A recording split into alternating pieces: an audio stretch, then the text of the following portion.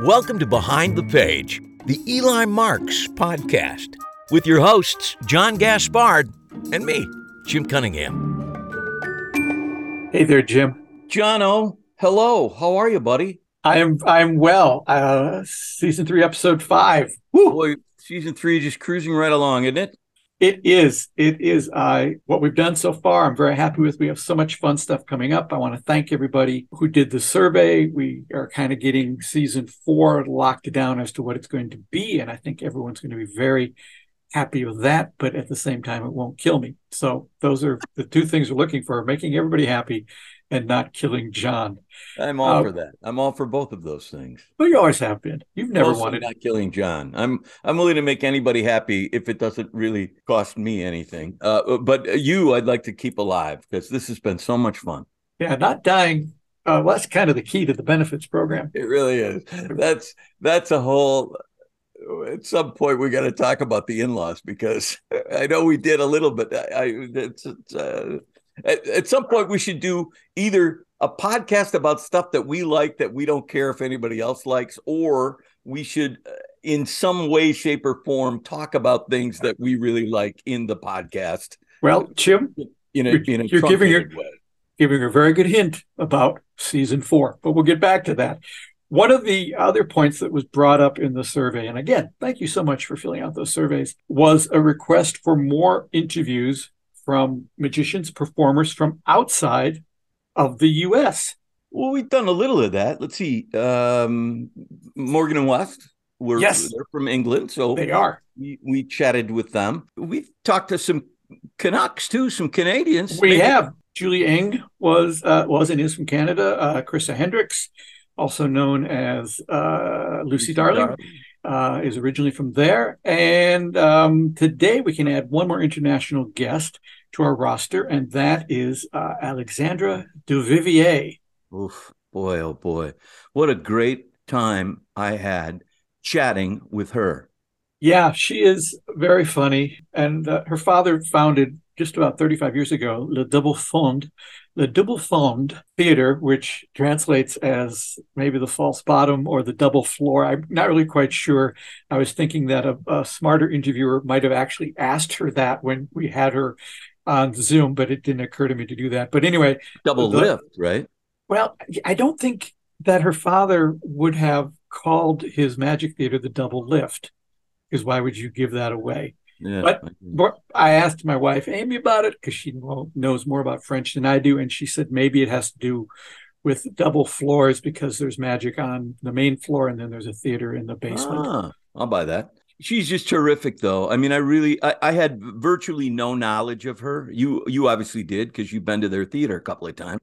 I, not so much. I was in Paris for a cup of coffee once, and silly me. It's a very, if you're listening to this, and someone says, let's go to Paris, say yes, because it's a really nice town. I had no idea. Yeah, I know. And I believe I recommended to you that you should go while you were there. And you I was insisted on going to the Eiffel Tower and other unnecessary places. But anyway, she is a fantastic magician. She fooled Penn and Teller. Yes, there'll be a link in the show notes so you can watch her do that. She also fooled me, which is not as impressive as fooling Penn and Teller. And the key reason she's talking with us, besides the fact that she's fun to talk to, is that she and her coworkers, her team, created the very first college-level accredited magic degree. It's the very first one in the world. You can go and take classes for a year and you walk out of there with a degree in magic. Isn't that something? I just think I was so blown away by that concept. I think that should happen. I mean, they should franchise this or help set it up in other places, because how cool is that? An actual college degree in something you are absolutely fascinated in. And you're required to, we'll listen to how she describes it, but pretty darn cool in my book. Yes. And as you said, if you're in Paris, definitely check out Le Double Fond. I've been there a couple times. It's a lovely cafe bar. And then down in the basement, very interesting basement, is a close-up magic show. In fact, it was Alexandra's father, Dominique, when he first visited that room 35 years ago, that he realized he found the absolute perfect setting for magic shows. But when my dad saw that room 35 years ago, he just fell in love with the situation because it was fitting his purpose. He had the dream he had in mind of having a close-up room only for magic, only for close-up magic. Of course, you can do parlor, but not stage. No, it's Jim, you would love it. It's a very comfortable little room for everybody. Well, I was only in Paris for a very short time, and had I been there longer, and why I didn't think Paris would be an absolutely incredible city and I should have planned more time there, I don't know. A lot of people say Paris is nice. I guess I wasn't listening because it's incredible. Next time. They say if you like Minneapolis, you're going to love Paris. Exactly. Yes. Anyway, thank you for joining us today. The podcast, every episode, the listeners get to hear a different Eli Marks story. And over this season, they're hearing short stories. And the one they'll hear on your episode takes place entirely inside his uncle's magic shop. And I thought you'd be a perfect guest for that because you are, in many ways, the French Eli Marks. In your case, your father ran a magic store and is a master world-class magician. In Eli's case, he is taken in by his uncle when his parents die. His uncle is a master magician, sort of a combination between Eugene Berger and Jay Marshall. And Eli grows up in the magic shop and becomes a magician himself. Okay. So you are the French Eli Marks. Because you've had the experience that he had. So we're going to jump around a lot here, but let's just talk first about the magic store. And did you work in it when you were younger? Yeah. In fact, first of all, because you talked alone and I was not able to talk, and I am very happy to be with you and to be on this podcast. I'm sorry, my English is woo-woo, sometimes difficult to pronounce. You will see that. And I'm very happy you asked me to participate because, I love being part of different experiences. So thank you. And to answer your question about the shop, in 1991, my dad bought the shop. So I am born in 73. So I don't know how old I was, but I was not very old. And since the day he bought the shop, he asked me, I think I was 18. Yeah, 18. He told me, okay, would you like to go on with your studies or would you like to go in the adventure? Because, I started magic when I was 15. It was in 88. So that's correct. I was 18. And I was still doing my studies at school. But buying the shop was a bit, in life, you have sometimes crossroads and you need to make a choice. And that's what life is about, making choices all the time. I'm going to eat a hamburger or tacos. This is not the wild choice, but, when it goes to either I go to the studies or to the magic shop, I didn't think long. My mom would have liked that I go on with my studies, but my studies were already beginning in the shop. So I just quit everything and go to the shop, begin selling tricks, learning my craft, doing tricks learning tricks. First of all, learning tricks is a lot of, it's difficult because you need to practice your memory, of course, your hands, but you need to face an audience and just not blushing because I was so shy when I was 15, 16, 17 and 18. It was very difficult for me to stand in front of a person and trying to sell him something, wow. So it was a good school to do that. So yes, I sell in the shop. I was making tricks. I was doing computer stuff. Yeah. And we should say it, let me know if I'm wrong on this. It is the oldest magic shop in the world, isn't it? We historians have made some research and we have been, 1808. 1808? Yes, exactly. Wow. We are the oldest shop in the world. 1808. Wow, that's great. That's fantastic. We didn't make the research. The research has been made for us, and we are pretty proud of that too, because it's great that we have such a shop. And it's open to the general public as well as magicians? Completely, yes, because we are in a pretty nice area, very touristic area nearby the Pantheon, where very famous people are buried, like Victor Hugo. I've heard of him. Yes, that's incredible. Let's talk about magic. Do you remember at all the first magic trick you saw as a kid? Alors, you mean at the Double Fond or in the shop? In the shop or from your father? Yeah, from your father. One of the first tricks I learned that my dad showed me and said you should work it was the Svengali deck. Okay.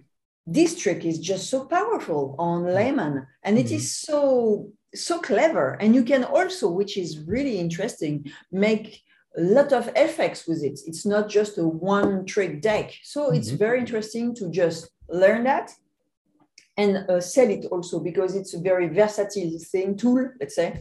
So when you sell it to a customer, he's pretty happy because he sees that first, it's very clever, cards are really well made, and you can do many things with only one deck. So that's cool. That's a very cool trick. Do you remember what was the first trick that you felt like you had mastered, that you went, okay, I got this one?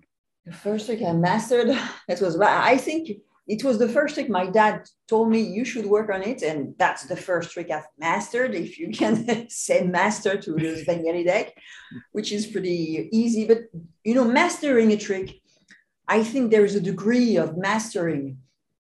Mastering is just being able to do the technique and also a presentation. So that took me longer, the presentation, because like I told you, I was ill at ease with spectators. So practicing in front of this, passing by audience was just a great school. So Svengali deck was certainly my first trick, I think. I think it's a lot of people's first trick. I agree. Yeah, I agree. Cool. I think when we talked to Dick Cavett, I think that was his first trick that he bought at the Nebraska State Fair. Yeah, it's a very, very powerful trick. I have bought Svengali decks at our state fair for years as a kid. I'd watch them, buy the deck, and it is a great trick. Yeah, still available. Sure, it's like the one more deck. De Vernon fooled the hell of I don't say the rest of the sentence. Larry Jennings and so many others like that with only a one-way deck. Yeah. And it can be so powerful. It depends how you use it. Yeah, I think people forget that. Yeah. Sure. As you said, you learned to not be shy in the shop by talking to customers. In the Eli Marks books, Eli has several significant encounters with customers. Are there any memories you have of encounters you had with customers where you just remember that was a moment, I made a moment for them, or they made a moment for me? What was very difficult to handle for me is that, when you have customers, and I don't know how it is in America, but in France, you have many customers who knows everything. They think they knows everything. Yeah. So it's very difficult to just surprise them. And even if you surprise them, they don't want to show it.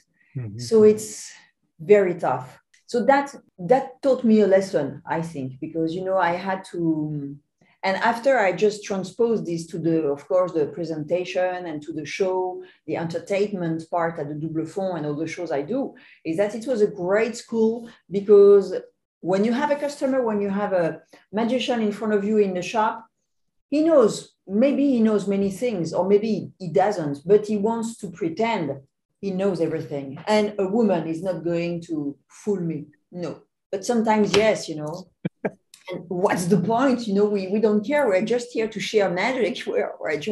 It's not a competition of she's a woman, he's a man. He's going to fool me, not her, and so on. It's so, for some people, everything is a competition. Yeah.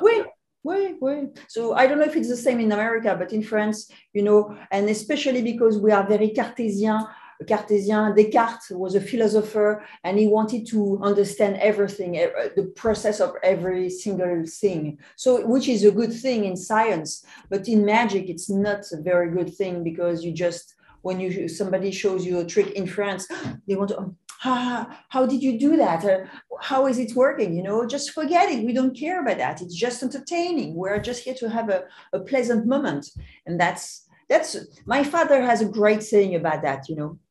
He says that the French audience is the worst and the most difficult to entertain.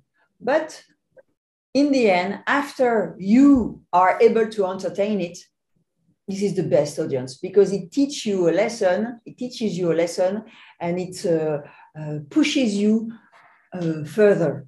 Yeah, it puts you in front of the hardest audience, and you learn the most from that. Oui, c'est ça. Alors, on the other contrary, the Americans, you do anything well made. I mean, it's not that they are not, but they just want to be entertained. They want to laugh. They want to have it. So this is not the same way of thinking. So American audience is the best. It's great performing for Americans. You've set a record here now. I think you're the first guest in over 50 episodes to mention Descartes. If there was a drinking game involved, that every time the name Descartes came up on the episode, you guys go ahead and have a drink now, because yeah, absolutely. You're playing from home. Take that shot now. Okay, let's do that. So here you are. You're 18, 19 years old, working in your father's magic store. At what point did you decide, I think I'm going to make magic my career? And what was your father's reaction to that? My dad never wanted me to be a magician because he was a magician. That's for a fact. During my childhood, I kept asking him, please show me a trick. No. Please show me a trick. And after a while, he gave me a book. He has written in the 70s, a small book like this, very small book. It was the year 2001. It was called like that. We were in the 70s, but it was called the 2001 Practice of the Card Magic. Learning card magic on a book for me was very difficult, and a few drawings made by my mom. So it was very difficult just translating French to French and trying to understand, where do I put my pinky, my first finger, what's the dealing position? I don't understand a thing. So it's pretty difficult. But when he saw that I was working by myself, that I had worked by myself, then he helped me and we worked together. He showed me all the greatest artists, all the close-up stage. David Copperfield, of course. First one, Penn and Teller, and Vito Lupo, Jeff McBride, masters of the craft, in stage, in close-up, like De Vernon, Jennings, Michael Skinner, Jimmy Grippo, and because he has a wide collection of archives, so Michael Weber and Chris Kenner, of course, and many, many, many others. And I started magic when I was 15, because my dad, he was booked in FISM in 1988 in Den Haag, in Holland. And Richard Ross booked him because he saw his magic. They were very close friend, and Richard Ross loved my dad's magic. And he booked him for FISM to do a show with a sitting like this in tiered seats, 700 people. I saw that, and after, during, cups and balls routine, my dad's cups and ball routine, he was producing the fourth cup. The climax of my dad's routine is that. And I saw, whoa, everybody stood up, clapping, and my mom was translating over there. And I was just blown away to see that magic can make you feel such reactions. They can make you laugh or cry. They didn't cry when they saw my dad, but they were just wild. And I say, wow, I want to do that. Because before I saw my dad, I've always seen my dad working in magic. But I didn't realize how powerful magic could be, giving emotions. And that's my thing today. I want to just exchange, communicate with people and have a good time. And that's my thing. So when I saw that in 1998, I was 15, I said, yes, I want to do that. And the second click I had that year, the same convention, was Lisa Mena. And that's really important because I was able finally to identify myself to a woman and not a woman on stage, just doing that, with the bathing suit, serving the magician on stage. She was doing her own magic, quick change in close-up venue, card stab with her shoe. That was just mind-blowing too, because I say, at last I can see a woman in magic. Okay, so I can do it too then, So I don't know if I wouldn't have seen Lisa, if it would have been the same story. I think I would have done magic, but it would have been harder for me just to say, I can also do it because, I'm a girl in magic. No, it's great to have those role models. Yeah, absolutely. And now you are a role model. Really, you are. It's I think it's so cool that sort of separation, men do magic, women do not, is dissolving now, and we're talking and seeing more women do magic. I thought what you did on Penn and Teller, it was terrific, and that's one of your dad's tricks, right? Thank you. Exactly. I have we'll talk about it later if you'd like to, but yeah, I had a lot of pressure, but I loved it. And you said there is not a lot of women in magic, but let's face it. How many women director had an Oscar? One. Yeah. So it's in every field the same. Sure. Prime Minister, we had our last prime minister, one woman prime minister was in 1986, I think. Yeah. So come on. Right. Of course, it's not. But it's changing. Everything with the Me Too thing also, things are changing. It is. So give us a sense of what's a week like for you. What is how often are you at the theater? How often are you doing gigs? What kind of gigs do you do? Oh, okay. So it's very, very different from a week to another, but let me give you an example. For instance, today, Monday is closed on Mondays. But on Mondays, I work for the shop. I just speak with my team. Okay, what are we going to do advertisement on? What are we going to promote on networks? So we will speak about all of these things. Mm-hmm. I'm working on my own stuff too, because I need to have time to practice my new tricks and so on, and creatively speaking too. And tomorrow we are on the 14th of February, which is the Saint-Valentin, Valentine's Day for us. So I have a big show, it's packed, and I will do a private show for these people who has booked the double fond with some tricks for lovers, obviously. Also, on the Wednesday, sorry. I'm mixing my days. On Wednesday, I am coaching a lady in magic, and I am doing the magic part of her theater play. She's a magician, but she booked me so I can put more magic into her play. So I'm coaching her on Wednesday, Friday, and Saturday. And on Saturday, I have also a show. And on Thursday, I go to the shop and I just record some clips for networks, for the site, for many things, just to offer explanation. Also at night, when it's calmer, I just record stuff for our streaming platform, Double Fond TV, which is pretty new because we have done that during the very sad moment we all encountered, the COVID pause, let's call it like this. During COVID pause, we were not able to just go out. So we were doing virtual shows, but also my dad and I, we have built a streaming platform And we have more than 30 artists contributing to this platform, like Chad Long, like Michael Weber soon, Max Mavern, Paul Gertner, Gaëtan Bloom, my dad, of course, myself too, of course, Boris Wilde, David Stone, Christian Bloom, and many, many others like that. And we need to shoot things because this platform, is, how do you say that? We put new stuff weekly. Mm-hmm.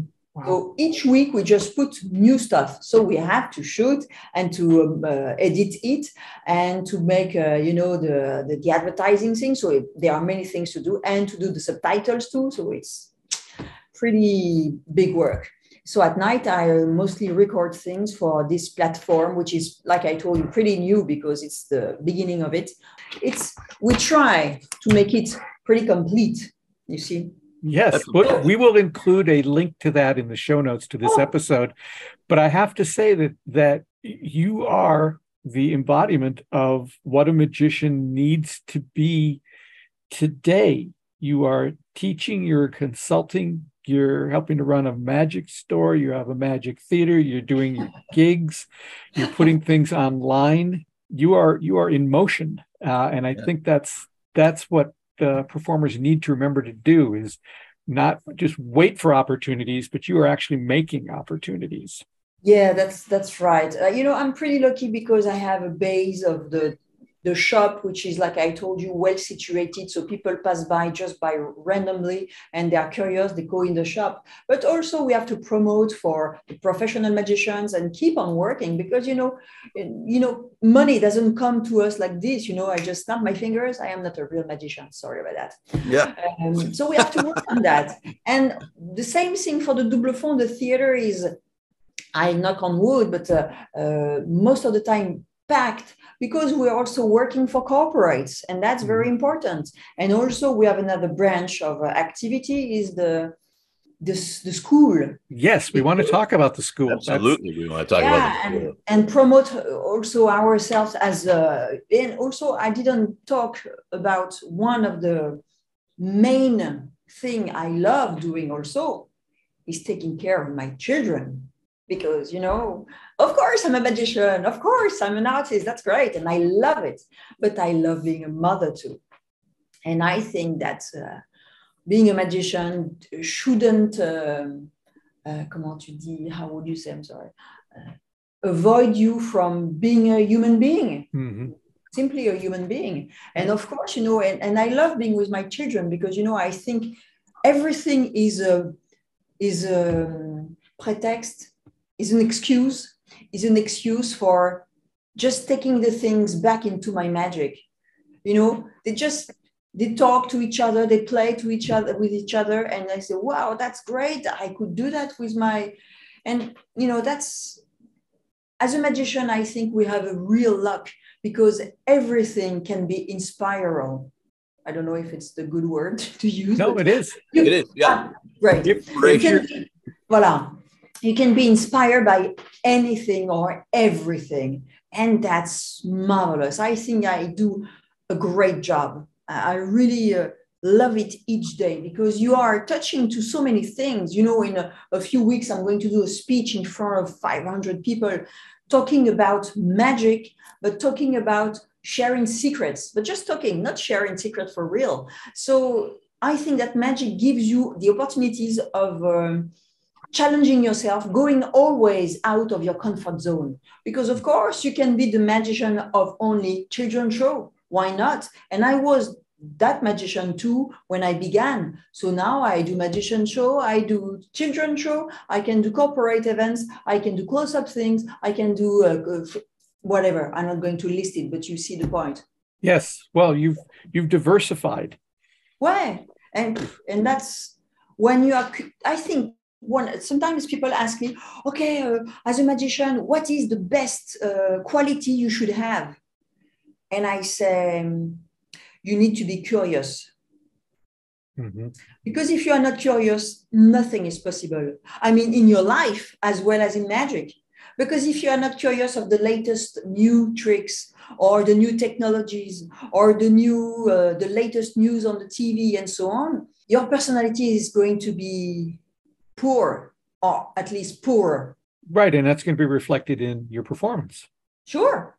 Yeah. The more things you have that inspire you, the more you have to offer an audience, I would think. Yeah. It's like if you don't have any knowledge, I mean, knowledge of a novel, of scientific, or if you don't have anything to express or to say, don't go on stage. It's not worth it. Come on. If you need to tell stories, you need to say something, to share something. I think this is the more important thing. I love communicating with my audiences, but I love sharing with them. Really. I wish that all magicians felt that same way. I wish all people felt that same way. That's true. That's true. You know, when I started writing the Eli Marks series, I'm not a magician, and I'm still not a magician. I can do one trick. Jim refers to himself as magic adjacent because he does shows that involve some magic, but he's not a full-time magician by any means. But I took lessons in order to learn what it was like to be a magician from a magician named Suzanne here in the Twin Cities. You know, I got very, very lucky because it was Suzanne.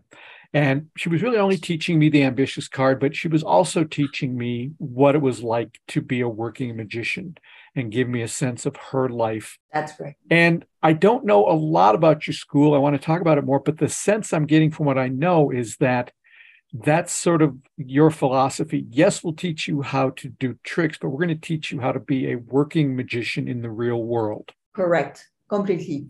Where did the idea come from, and how in the world did you get it accredited? Okay, so let me tell you the story. But first, Suzanne, you mean Suzanne who is working at the Magic Castle? She works there a couple times a year, yes. I love Suzanne. She's great. She is one of our best friends. Yeah. Wow. So please say hello and tell her I really admire her work and strength and career. That's great. Yes. Oh, you had a good teacher. Well, wasn't I lucky, though? That's great. That's who I started with. Not bad. Not bad. Not bad. But you started with your father. Good for you. You got lucky as well. So did I with Suzanne. I don't complain. You know, I am the luckiest lady, of course. I know that. So about the school, you know, was in fact just the continuity of a thought. My dad has always believed that magic is an art.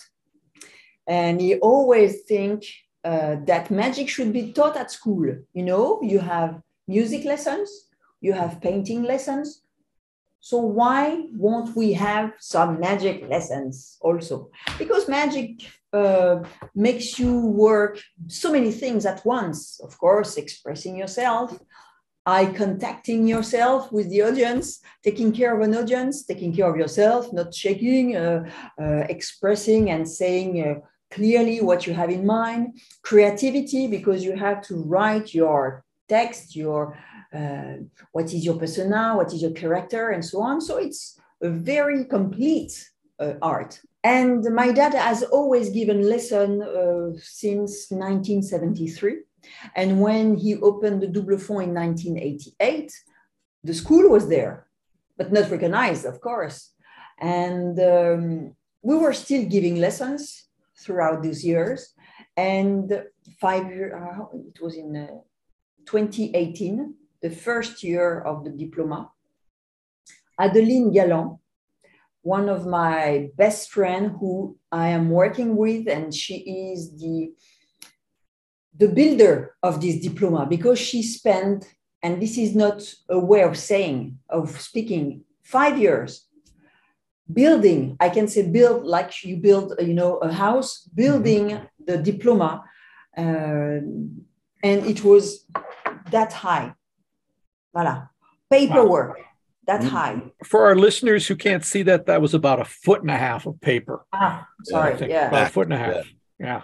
Yeah, big paperwork, because we love paperwork in France. But it's very serious. And now, after these 5 years of working hard on that, we are on the same level as dancing, music, theater, circus, and magic too. So that's a beautiful and an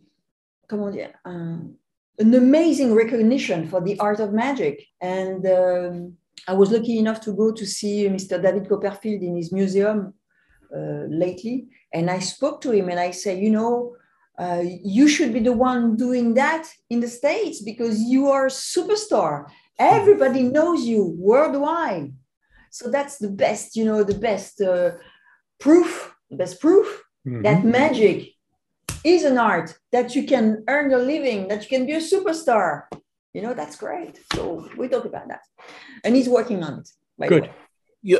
So just for our listeners to understand this, it's almost like a degree, a college degree that you're on. I'm sorry.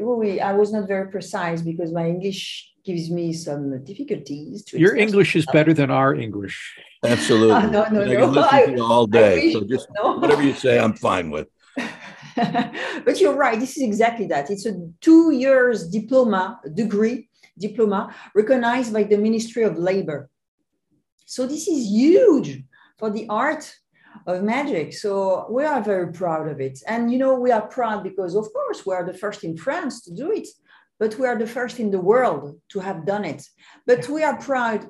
But it's a small pride because what we want is just to be opening the door, and many others will do this. The past will do the same thing because we need to show that magic is serious, is a job, is an art, and that's what we teach them during 1 year. It's a 1 year, I don't know what, 1 year thing, a lesson, let's say, 2 days a week. So this way, if some people are working the rest of the week, they can still keep their job. They don't have to quit their job and just do magic for 1 year, which is completely insane. So on Mondays and Tuesdays, lessons are given by 7 different teachers, which has their different specialties. And we teach them close-up magic, card magic, magic for children, mentalism, and I forget one. Parlor, exactly. Parlor and stage magic. That's it. Alors, a bit stage, but not for 1,000 people, but stage.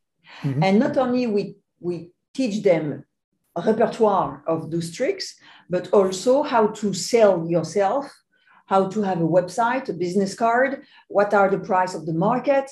You need to have a page of a website because nowadays, social networks are indispensable. You need to have work networks. So also we tell them that they should work on that too, because nowadays magician can't be only a magician. He has to be a great communicant. He has to communicate on himself and said, I can do that. I can do corporate. I can use your brand to just promote it and so on and so on. So we need to have different hats, and that's it. Well, you prove that in your day-to-day work, the number of hats that you wear to be the professional magician you are. But I think that not everybody wants to have many hats. Right. Maybe they are going to spend their career on cruise, doing children's show, workshops, and that's it. And that's very good too. You are not obliged of being, multitasking and doing many things at once. This is my way of seeing the craft, but everybody's different. But at least if they come to our school, they can just go out and practice and being, that's great to have this diploma. I'm sorry. This is great to have this diploma because when, employee CEO are looking for, on the computer, on the net, who am I going to book? Who is he? He has a diploma, a degree. So that's fine. Let's book it because it's a gage, it's a proof of quality. Voilà. Yep. Sorry, I'm trying to translate. No, you got it. That was right on the money. How do you get to be a student at this University of Magic? You call us. You just email us. You say, when it's a foreigner, it's more difficult, but we do it virtually. But you can't learn virtually to be a magician. So you have to be on the set. We have many people who are not living in Paris and they just travel 2 days a week. So that's the rest of the week they can go back. So it's working pretty well and it's doing well. So what is their requirement to graduate? Do they have to do a final show of some kind? Well, alors, that's a good question. They are all year long, they are working on the repertoire and history of magic and learning different vocabulary on the what is this, what's the mic, what's a lapel, and so on and so on. Right. All the technical things. Voilà, technical things in English, it's more difficult for me, but in French, it's okay. And so all year long, we are teaching them the repertoire and so on. And in the end, they have to show in front of a 3-member jury, 15, there is a list of 15 tricks, 3 tricks by category, 3 tricks in children, 3 tricks and so on, okay? And the jury, at the beginning of the day, say, okay, which one are we going to choose? This one. And this one, and this one, this one. They prepare upstairs, jury is downstairs, and after they show their 5 tricks in front of the jury, and jury notes. You have to mention, I have to mention that the jury is external from the 7 teachers from all year long. And most of the time, they are professional magicians in activities such as, last year it was David Stone, the jury, Boris Wilde, jury, so high professional, and Jérôme Solou. So it's quality magicians. It's not, old guys that we just take out from the closet and say, hey, come on. So it's, it's serious. And if those 3 juries consider that guy or this lady is worth it, they just note, because there is a sheets of paper they have to fill in. Right. And after they have the diploma or not, depends. So I want to make sure I understand this, because it seems really clever. They know as a student, I know that there are 15 possible tricks I'm going to be asked to do. What? But I don't know until the day which 5 it'll be.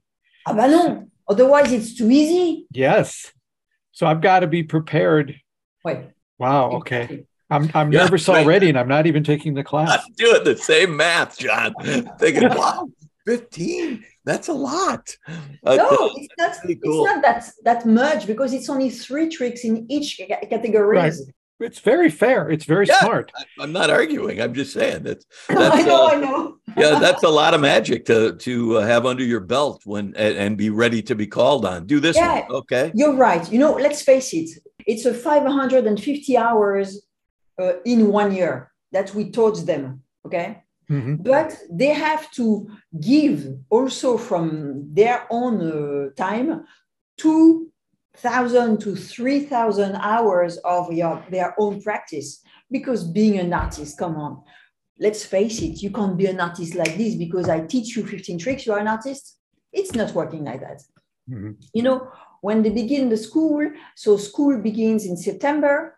From September to April, we just learn tricks, learn techniques, learn tricks and techniques, learn tricks and techniques, doing the history of magic, of course. That's very important too. The vocabulary and so on. But from April to June, we are only coaching. Coaching means, okay, do your trick. Okay, no, I can't hear you. You don't speak loud enough. Okay, do it again. Mm-hmm. No, your double leaf was sucked. Do it again. Okay. No, you need to look at me and look at all the audience and so on and so on. So we are just trying to make them look like artists and being artists, becoming artists. So that's the work on a few months, only on that for the last month. God. How lucky they are to have that. Yeah, very exciting. And now you've done all the groundwork, so you could franchise it. Wait, but this is not the spirit of it, really. No, not at all. My dad is somebody endlessly passionate by magic. And if he wanted to do that degree, was not to franchise anything, right. Was just to show, see, my job is serious because there is a degree. Yeah. So what do you say about that? That's exactly that. So this is just only the passion who spoke. I would love, though, if there were more of these. So there's a French school. It'd be great if there was one in London. It'd be great if there was one here in New York.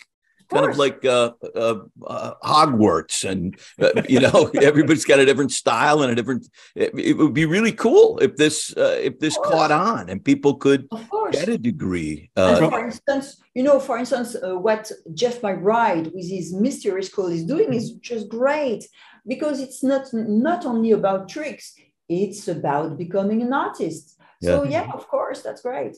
I got to see you, like I said, I've been at your theater twice and got to see you perform once, but a lot of our listeners may not have been familiar with your style until they saw you on Fool Us, which was a remarkable performance of your father's trick. Can you give us a little idea of how that came about and how you came up with the premise of, since you already did the trick backstage, you didn't need to take up the time on stage? How clever was that? So I think it was, I don't remember, but I think it was in 2018. My dad has created that trick I've done on Fool Us I don't know the specific year, but it was 40 years ago. Wow. And I saw my dad performing that trick many, many, many times in front of great magicians, friends, and they were fooled. And I love that trick. Okay, super. And but that's all. And 2 months before shooting the Penn and Teller thing, he said, "Okay, you should do it." I say, "What? I've never done that trick ever in my entire life. I can't do it in 2 months," because he wanted to sell the trick. Because he said, "Okay, this is the moment. It's in the air. I would like to release it now." Okay, sure, but do it yourself.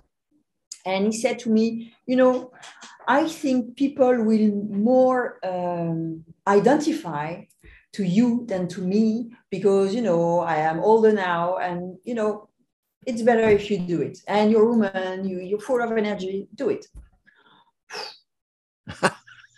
That was not my plan at all. That trick, I've never done it. So I had 2 months to learn the trick, be entertaining in English, and that was it.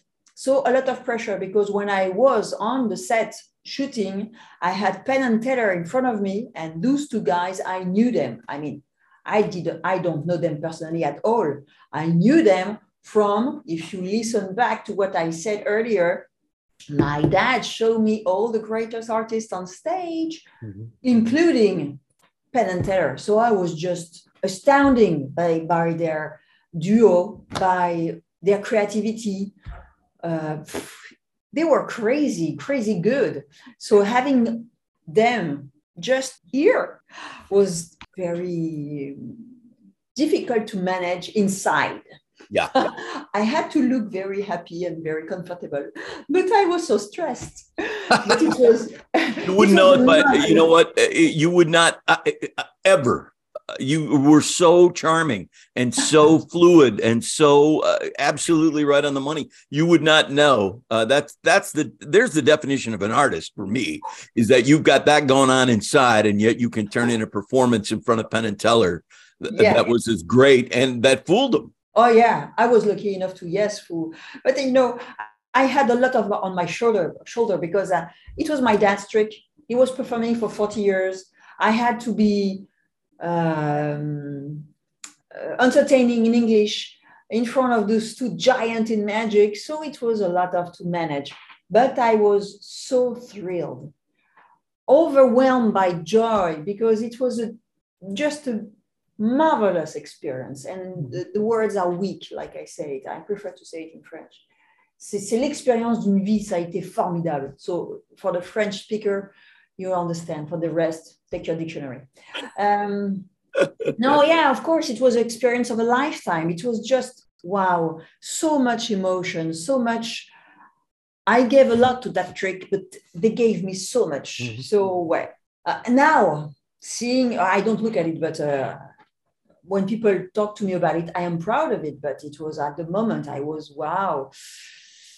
I mustn't, it's not an option. I mustn't fail. I have to succeed in doing that trick. And okay, let's try it.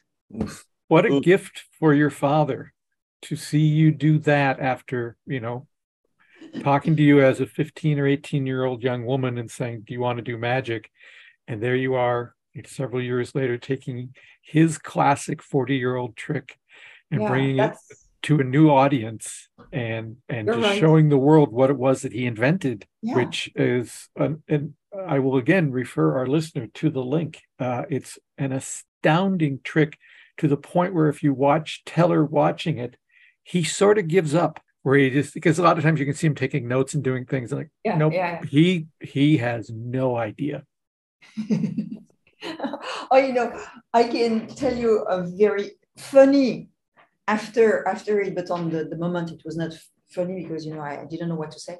When you go to Penn and Teller thing, you just don't see Penn and Teller before. Of course, I've never met them before, but I meet Mike Close, of course, and the late Johnny Thompson. Yeah. And they ask me, okay, super, welcome, Alexandra, show me your trick. I show the trick, I do the trick. More or less like I done it to Penn and Teller. Okay, they say, okay, can you explain the trick? I don't know the abilities. I don't know what's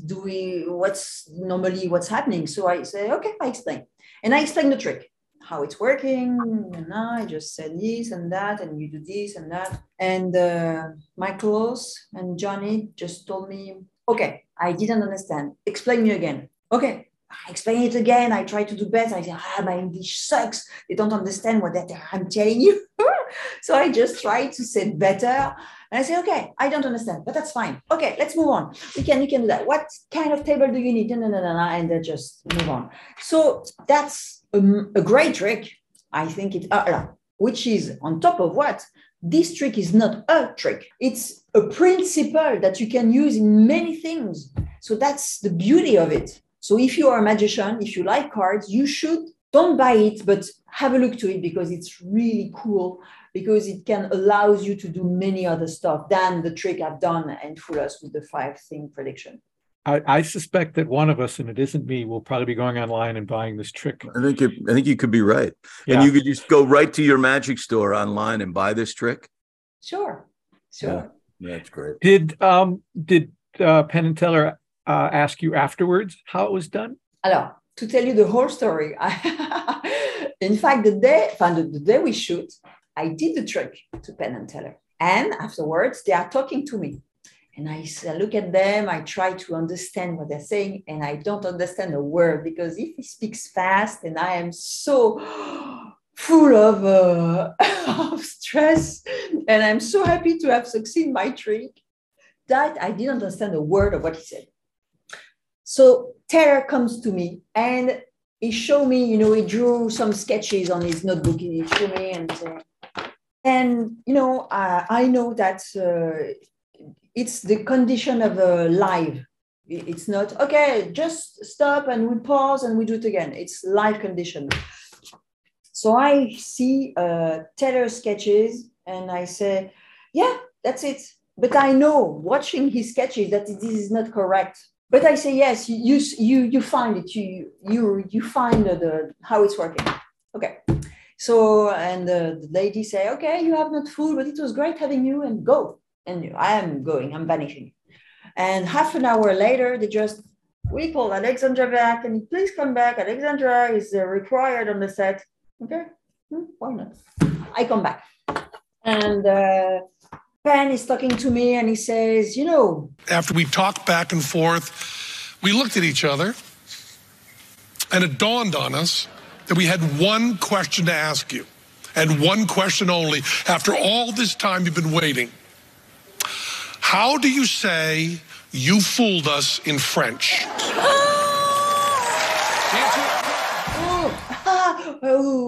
Right. Because in fact, I think that Mike Close and Johnny Thompson told them here that they were not right and that they didn't get right. how it was working. That what he drew on his sketches was not right. Yeah. And after backstage, when I saw Teller, he told me, even us make mistakes. And that was just so beautiful and so honest and fair that, so voila, you have your answer. We've talked to other people who had to go back and do the ending part again because of that very thing where Johnny and Mike talked and Sure. didn't fully understand what Penn or Teller were trying to say and realized that they didn't get it. Yeah. And Penn and Teller have always insisted, in that case, we reshoot and we tell the truth. Exactly. That's why this TV special is so cool, so good also for the art of magic. Because if you look at it, it's the 8th seasons, I think. This is great because it shows magician. It shows that you have complete artists that are very known or not well known, and we don't care about that, but you see some really good magic and they are not exposing anything. So that's great also for the art and for showing magic on TV. Yeah, it is great because it makes when you see good magic, and that's all really you see on Penn and Teller, whether the magician fools Penn and Teller or not, the magic is terrific. And Exactly. once you see it as an audience member, you go, I'd like to see more of that. Where would I go to enjoy this live? Exactly. Yeah, and it's just so great. Exactly. It's a virtuous circle. It lifts you up and not drives you down. So Right. that's, I've always said that I am so grateful to Penn and Teller for booking me because, thanks to them, they just, people, remember that Alexandra Duvivier still exists, or, I can maybe book her, or, wow, she was not that bad, so maybe I can have her. So, it's an exposure. So that's great. That's Right. great. I'm so thankful. I've got one more official question for you. Official, and you have non-official questions. I love it. I do have unofficial questions after that, but the official one is this. Because you are a multitasker when it comes to your career, in that you're online and you're on stage in the magic shop, and you see all facets of it with the school as well. What advice would you give to someone who's thinking about setting out in a career in magic today? That's a very good and very difficult question to answer. I think one advice, I will speak, of course, of my own experience. Mm-hmm. If you are jumping into the art of magic, you should have a team to rely on, because let's face it too, you can't take care of everything yourself. Or you can, but you will do very few things. So you have to have close friends or people that are trustful, because I am working with it's my family, So you go much faster and much further when you are surrounded with a caring team. That's an interesting concept, the concept of the team, because that has come up several times in the last couple of seasons, the idea that most magicians work in this kind of solo environment, and that you're just going to get better if you're part of a team, if you have a director, if you have a mentor, if you're working with someone who's creating your graphics, if you have that whole team, it just takes the weight off of you and allows you to be a better, smarter magician. Yeah, I agree. Of course, agree with all of that 150%. That you are.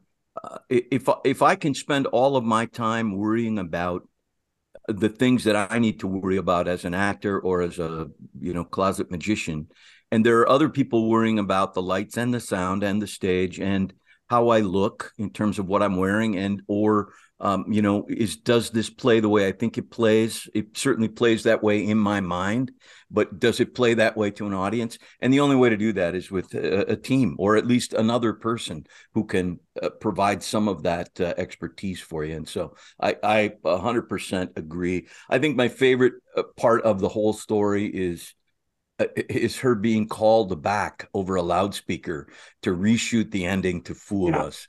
Which doesn't it just make you love Penn and Teller that much more? We've heard this a couple times already from people saying they admitted they were wrong and they redid it. And they don't have to. You know what I mean? That's the part about it, is like, you would be tempted. I would be tempted if I was them to just go, oh, screw it. What difference does it make? It's fine. She's got a nice piece of video she can use wherever she wants. Forget it. Why do we want to, So it just makes me love them that much more, that they're willing to say, no, get her back here. This is not right. That just is so cool to me.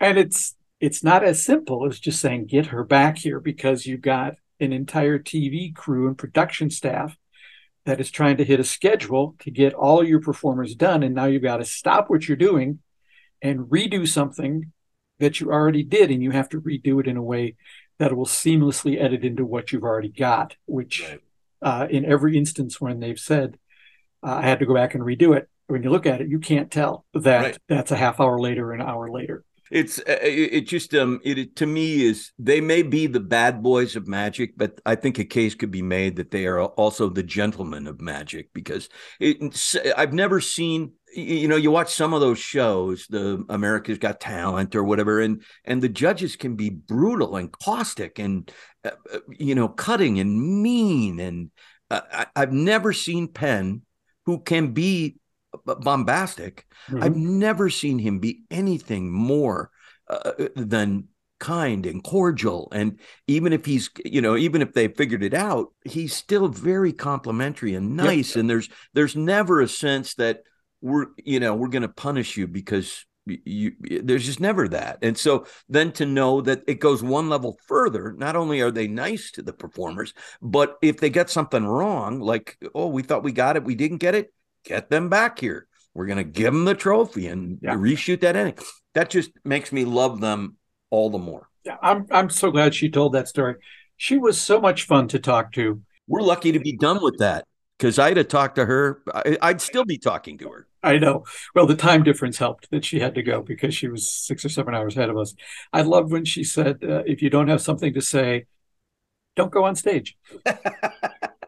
Boy, so simple to live by. And I'm gonna have business cards printed that say that very thing. Yeah, and she is the French Eli Marks. She was raised in a magic shop by a world-class magician. If you're in Paris, go see that. If you live anywhere around there, sign up and get yourself a magic degree.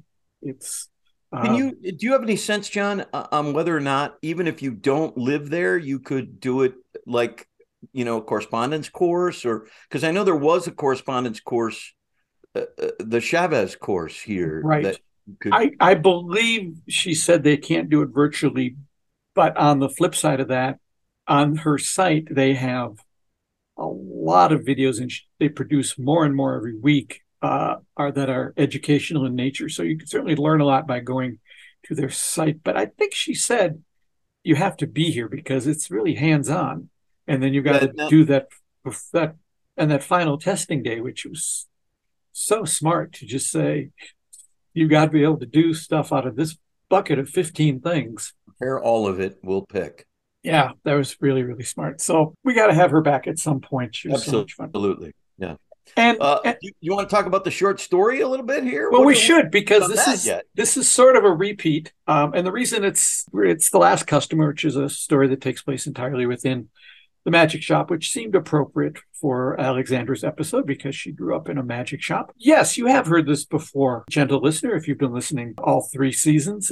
It's existed in a lot of forms, this story. It started as a short story that was written as part of an anthology called Bloodwork, which was done in honor of the late owner of the Once Upon a Crime bookstore here in Minneapolis. So then, Jim, you did the audiobook version, and that's turned up in several places. I think they even ran in Genie Magazine and their digital version. This is the one that ran in Genie, I'm pretty sure. Yeah, so if you had Genie, you can go listen to it there, but why would you? Because it's here. I then edited the story down and worked with an illustrator to turn it into a comic book. And if you go to the show notes, there's a link there. You can download that comic book for free. And then we took that artwork and with my pal Chip Barber and your original narration, added some sound effects and Chip's music and turned it into an animatic, which is just like an animated thing, except it isn't full animation. It's still images that we're doing moves on. Oh, I see. Okay. Then I went back to the original audio, which was unedited, so it was the full story, and I dropped all the music and sound effects in and added some more sound effects. So what we're hearing today, if you're still with us, I would have left a long time ago, but I appreciate your patience, is it's like pretty close to the original length of the original audiobook story, but it is a radio play with sound effects. I love it. I love it. I love it. I love it. Later this season, we'll have another story done in that same style, But for now, let's just sit back and listen to The Last Customer. Albert's Bridge Books presents The Last Customer, an Eli Marks short mystery, written by John Gaspard, read by Jim Cunningham, music by Chip Barber. I thought he was going to be my last customer, which was a bit ironic because after a long day in the shop, he was also my first customer. Such is the sad life of a brick-and-mortar magic shop in this day of online browsing and shopping. At the moment, though, I was in a bit of a fog trying to decide if the customer's shaggy hair would best be described as dishwater blonde or sandy brown. In the midst of what I'm guessing you would call a transaction, the bell over the shop's entrance tinkled. The last customer and I looked at the door as it swung open, and for a moment I thought it might have just been the wind, as no one was immediately visible in the doorway. Then I glanced down and saw a kid. He might have been 7 or 8 or 9 or 10. I really have no concept of the standard height-to-age ratio with kids these days, but he looked young. "We're closed. The sign in the window says open," the kid said, glancing around the shop, a little wide-eyed at all the magic tricks, posters, and miscellanea that gave Chicago magic its old-world charm. At least, that's what I chose to think. He also might have been looking at all the clutter and dust. "I haven't gotten around to flipping the sign," I said, glancing at the customer to see if this interruption was having any sort of impact on his mood. He seemed as stunned at the kid's moxie as I was. "Well then, you're open. This won't take long anyway. I need your help, and I need it pronto." I exchanged a look with the customer. He nodded a quick assent. "Okay, what's the problem?" The kid took a deep breath. "I need to make a tuba disappear, like now." I like to think I've heard my share of odd requests in the 20-plus years I've either helped at the magic shop or run it on my own, but this was a new one. Deep down, I knew this moment was not an ideal one for tackling new questions, but I took the kid at his word that this would be a speedy exchange. "Just how do you mean disappear?" "Like this," he said, pulling out his iPhone. He had a video from YouTube preloaded, and he held it up for me to see. The customer leaned in as well. I recognized the video immediately. It was David Copperfield, the magician, not the Dickens character, pulling off one of his most talked-about illusions, making the Statue of Liberty disappear. The pacing of the performance was a whole lot slower than I remembered, but for the television audience and the small audience watching it live on site, it was still an impressive feat. "That's a pretty big effect. The tuba's a pretty big instrument." "Fair point, but before we get into the how, maybe it would be best to go over the why." "Tomorrow is a talent show at school. Everybody is required to perform in some way. My mom says I have to play the tuba because of all the money she's been shelling out for lessons." "Then why don't you just play the tuba?" "Are you kidding? A tuba? I'll be laughed off the stage." He sort of has a point. This was from the customer, who up until now had been watching this exchange quietly and I hoped patiently. "So instead, I want to come out with the tuba and then make it disappear right before their eyes, as if by magic." "Okay, that's a fair premise. How much experience do you have doing magic?" "None, I guess. But it's only one trick. I figured I could just buy something here to make it happen. Nothing too complicated or expensive, and nothing too big. I'm already hauling around a tuba. Simple to do, not too expensive, and easy to carry around." This request was a common one, and sadly, not from just neophyte magicians. I was happy, not for the first time today, that my Uncle Harry was not manning the shop. It was just this sort of request that would have sent him into an apoplectic fit. Well, a vanish like that requires a lot of control on the part of the magician. You need to manage the audience sightlines, the lighting, the backdrop, in some cases, the construction of the stage itself. Are you likely to have control of any of those factors? I assumed these requirements would sound the death knell for his idea, but amazingly, he actually thought it over for several long moments. Finally, he shook his head. No. All we get to do is walk out there and perform. Well, making the tuba disappear seems to be off the table then. Wait, but that doesn't mean we still can't do something magical. It's just a matter of figuring out what that something might be. Having faced variations on this question my entire working life, I did what I always did. I crossed the store to a large floor-to-ceiling bookcase that lined one wall of the shop. The answer we need is somewhere in here. The kid had followed me while the customer stayed at the cash register, his hands still shoved deep into the pockets of his worn and faded army jacket. From this new vantage point, I decided that his hair color was definitely sandy brown. He stared at me blankly, so I quickly turned back to the task at hand.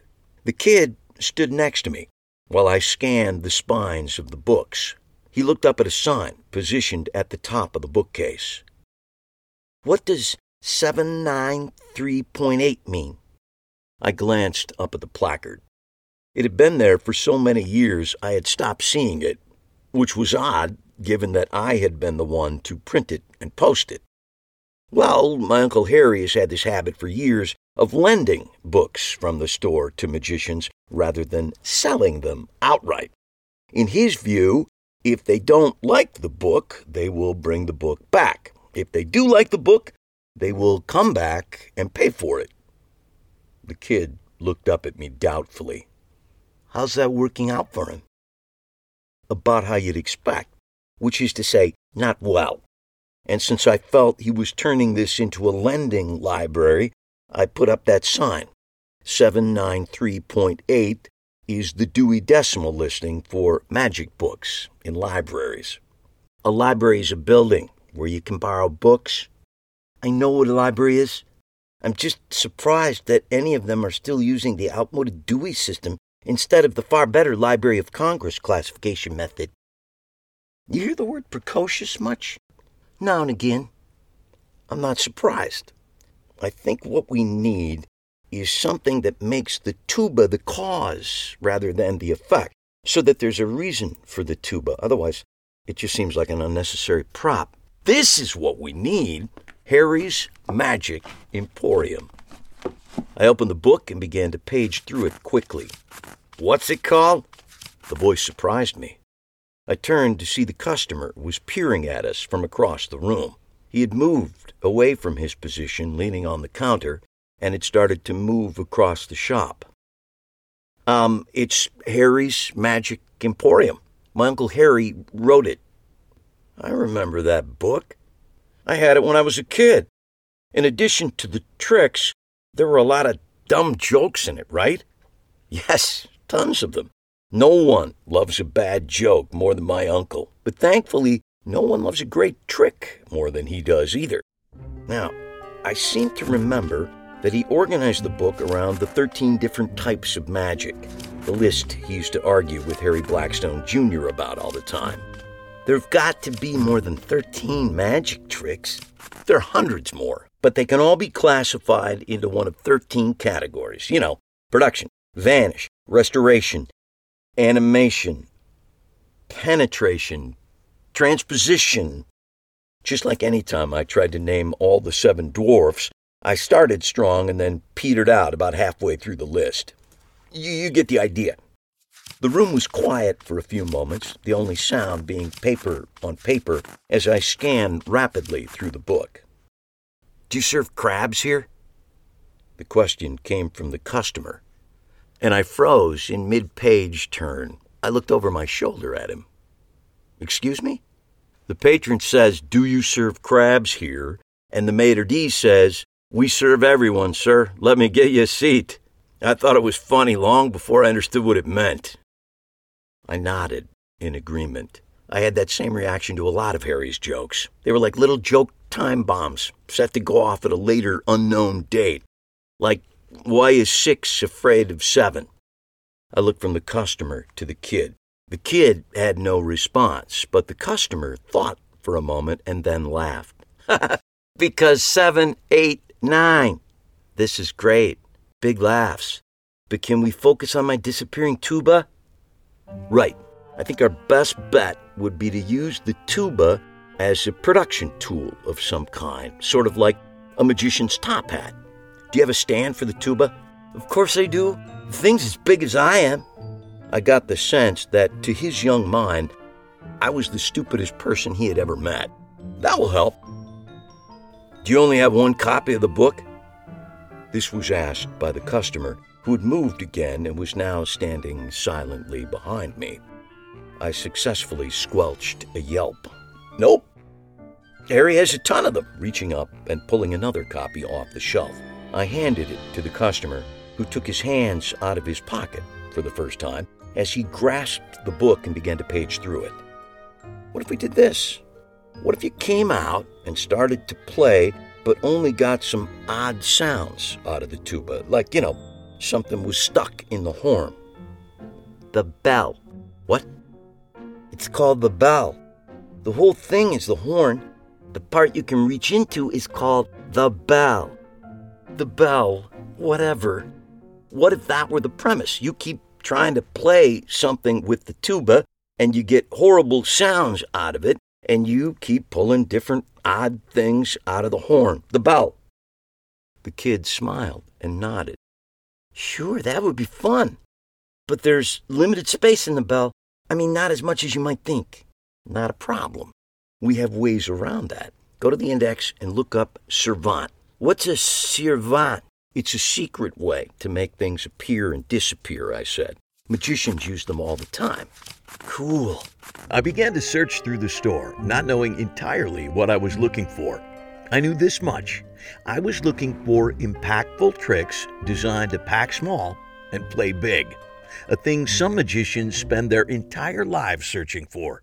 I saw a black and white cane that would do the trick, pulled it off the shelf, and then reached for a compact bouquet of roses. Here's one you'll like, the customer said suddenly. I spun around, but he had his face buried in the book. What musical instrument is found in the bathroom?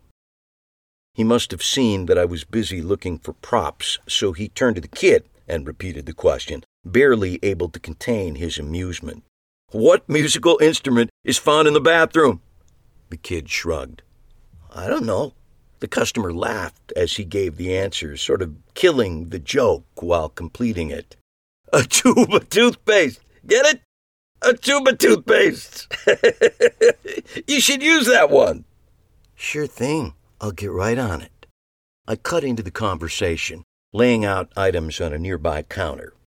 I don't know the sequence yet, but these are all things you can hide in the horn, in the bell, or in a servant we put behind it. It took a few minutes, but between the kid and me, we structured a short but funny act that involved him pulling an impossible number of items out of the tuba, but still getting poor results every time he blew into the horn. While we worked, the customer leaned against the bookcase, paging through the book in his hands. Every few moments he would let out a small giggle or a yelp of recognition at a rediscovered magic trick or a long-forgotten joke. Now, we just need a closer, a final topper. The kid and I stared at the props, silently willing them to provide the answer we were looking for. The thick silence was broken by the customer. What about, one of those things? Holding the book in one hand and gesturing toward his mouth with the other. He began to mime, yanking at his mouth, pulling us both into an impromptu game of charades. Taffy, eating spaghetti, wax lips. He shook his head and then quickly flipped through Harry's book, finally finding the illustration he was looking for. A young man pulling a seemingly endless paper streamer out of his mouth. A mouth coil! A streamer mouth coil! I moved behind the counter, trying to remember where we kept them and hoping we hadn't run out. That will be great! I'll let the audience know that the bell is finally empty, then blow into the tuba one last time. I'll still get a horrible sound, and then I'll start pulling the streamer out of my mouth. That will kill! Thanks! He looked over at the customer, who was still paging through the book as he walked away from us. The customer looked up, realizing that the compliment had been directed at him. "No problem." Then he looked at me. "If it's okay, I'll take this book. I had one as a kid. Loved it. Really loved it." "Is that all you need?" He smiled down at the book. "Yeah, this will do. But I forgot my wallet." "That's okay. Remember, this is Harry's lending library." "Great. Thanks a lot." I breathed a deep sigh, but my reverie was short-lived. Boy, this looks like a lot of stuff. I don't think I can afford all these props. Not to worry. On occasion, the lending library concept also extends to magic props. And this is one of those occasions. Really? He clearly couldn't believe his good luck. For my part, neither could I. Really. Come back after the show and let me know how it went. And return the props. Yes. I saw him out the door and turned to head back to the register, where the small bag the last customer had brought still sat by the open cash drawer. I flashed back to that moment. Was it only 10 minutes ago? When he had first thrust it at me, demanding the contents of the cash drawer, poking what he said was a gun from the pocket of his worn army jacket. Most of the contents of the cash drawer were already in the bag, as he had demanded. I was about to put all the money back into the cash register when a thought occurred to me. I stepped back to the shop's front door and locked it, turning the deadbolt as well for good measure. I also had the presence of mind to do the one thing I wished I had done 30 minutes earlier, before that first or last customer walked through my door. I flipped the sign in the front window with such force that I nearly pulled it off its string hanger from open to closed. Because right now, I was many, many things, but open for business was not one of them. You've been listening to The Last Customer, an Eli Marks short mystery, written by John Gaspard, read by Jim Cunningham, music by Chip Barber.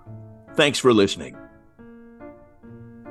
I think Chip did an amazing job on that music. I kind of just described to him in an email, here's what I'm kind of thinking, and here's the theme that we use for the audiobooks, but I want it to be more fun, and that's what he came up with. And Chip Barber, I'll put a link to his site in the show notes as well. He is a composer who writes really cinematic music, really cinematic music. And he'll be back later this season with a radio play version of the short story Magician in Trouble.